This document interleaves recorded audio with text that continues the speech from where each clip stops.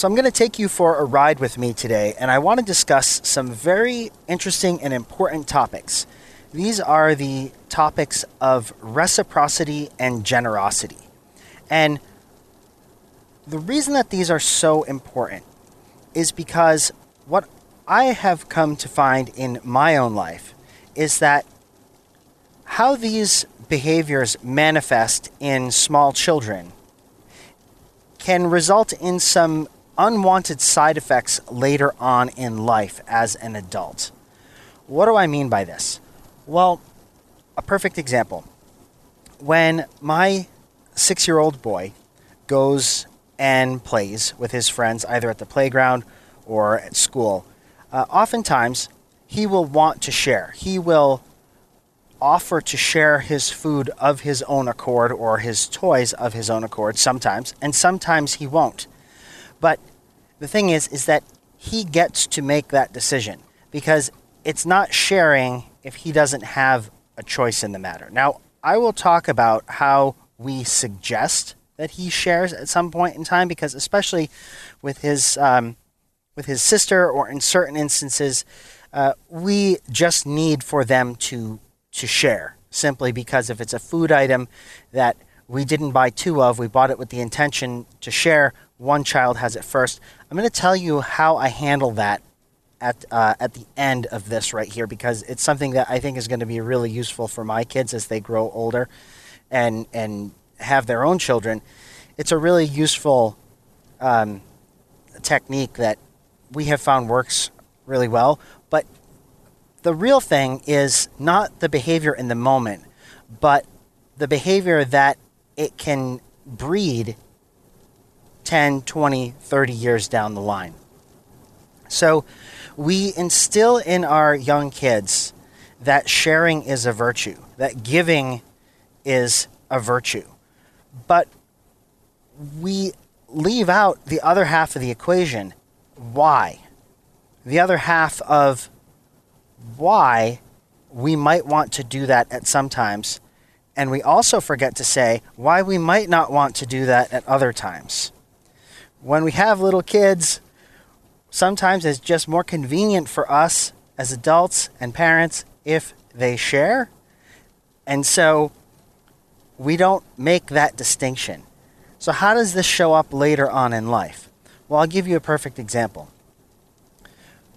With my son, for instance, he realizes that if he shares his candy, more kids come around to him and they want to play with him more. He had a baseball hat that was very interesting to a number of kids.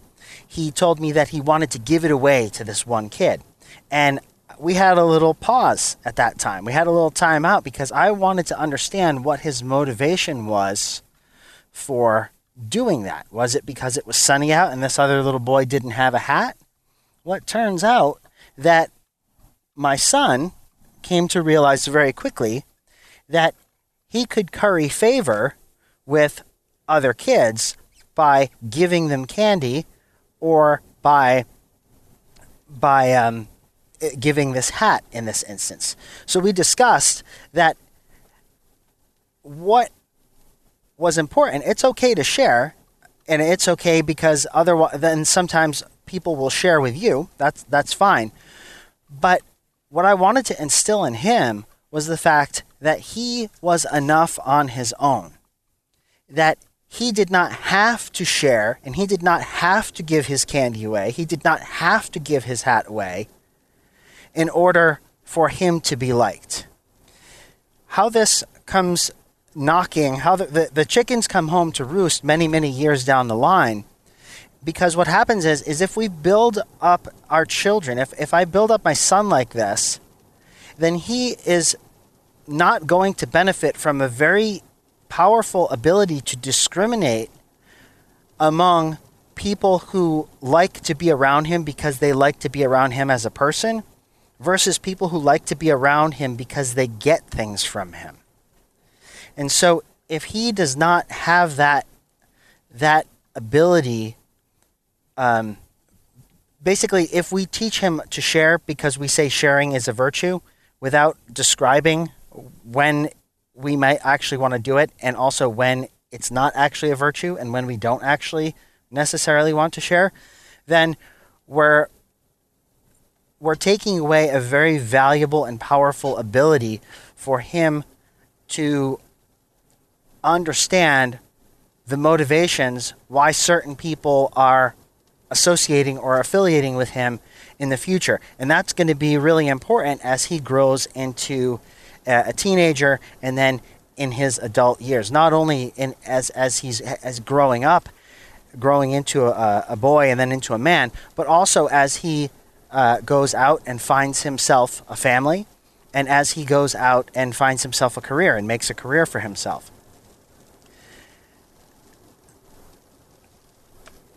One of the most important things as parents that has been a real challenge, and I've talked with my folks about this too, is understanding why we do certain things.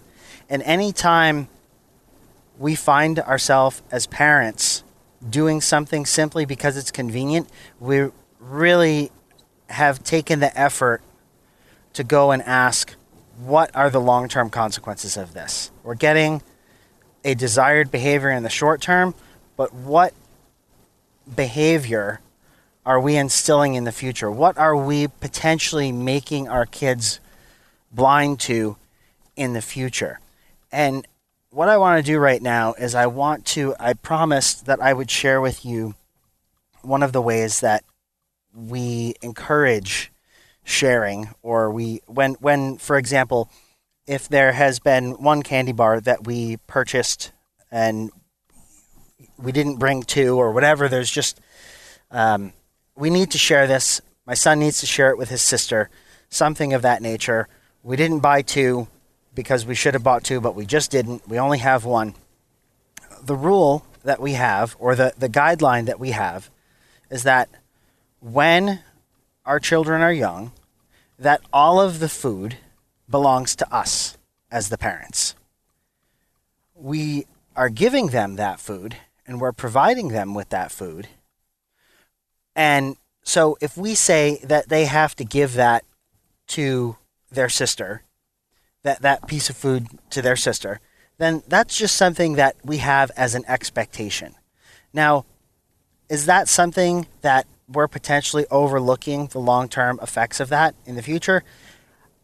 Yes and no. So when my kids grow up, I want them to understand that they belong to themselves and that their property belongs to them as well. And so I'm making a very strong distinction here between items that are often of contention, like a treat or something of that nature, versus my child's favorite stuffed animal. My child's favorite stuffed animal is his stuffed animal. It's his property because I want to instill that in him. But the things that are contentious, like food that might not be shared equally, well, that belongs to the house. That belongs to the parents. Another thing that we do, especially, let's say that there's a piece of cake that's going to be split. One thing that we do is, rather than us as the adults cutting the piece of cake, what we'll do is we'll offer, generally speaking, my oldest child this opportunity. We'll say, you cut the cake and your sister gets to choose which slice is hers.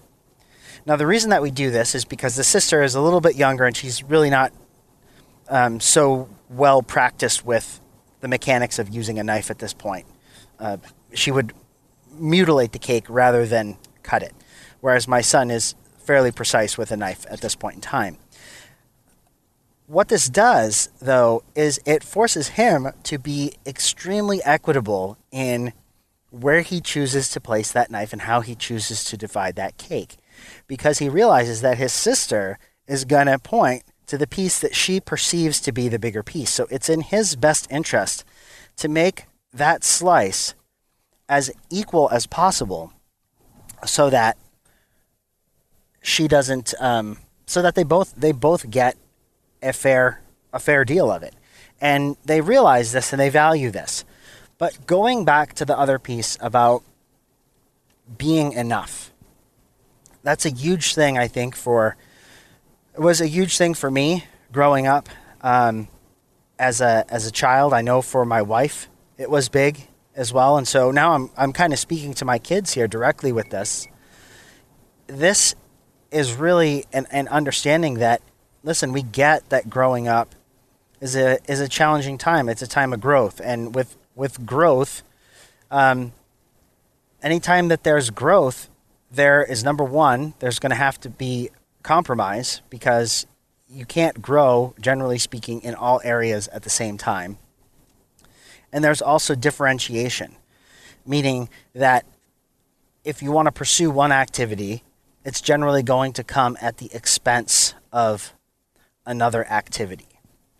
And so when you grow up, and as you grow up, and as you develop, we want to equip you not just with the tools to do well academically, but we want to equip you with the tools to decide who you might want to associate with and who good friends are and why those friends want to be around you for the reason that is closest to the truth. And so if we give you this ability to discriminate, rather than putting this veil over your eyes and saying, well, share and give, people to like you because you do things for them, that is, I think, going to be a huge benefit to you in the future. One thing that is really interesting to me is there are many books out nowadays, and there's a lot of there are many studies on this, on the concept of reciprocity. So, for instance, when you go into a restaurant and you leave a tip for the wait staff, oftentimes prior to them coming over with the bill, they will put a few chocolates or a few mints on the bill. And this is done. There's been scientific research done on this that shows that when the wait staff leaves a few mints on the bill, that their tip is generally higher than when they don't do that.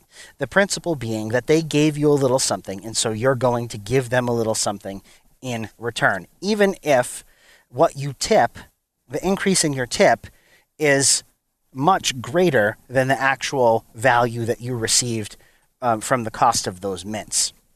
So why is this important? What's kind of the on the line with this is,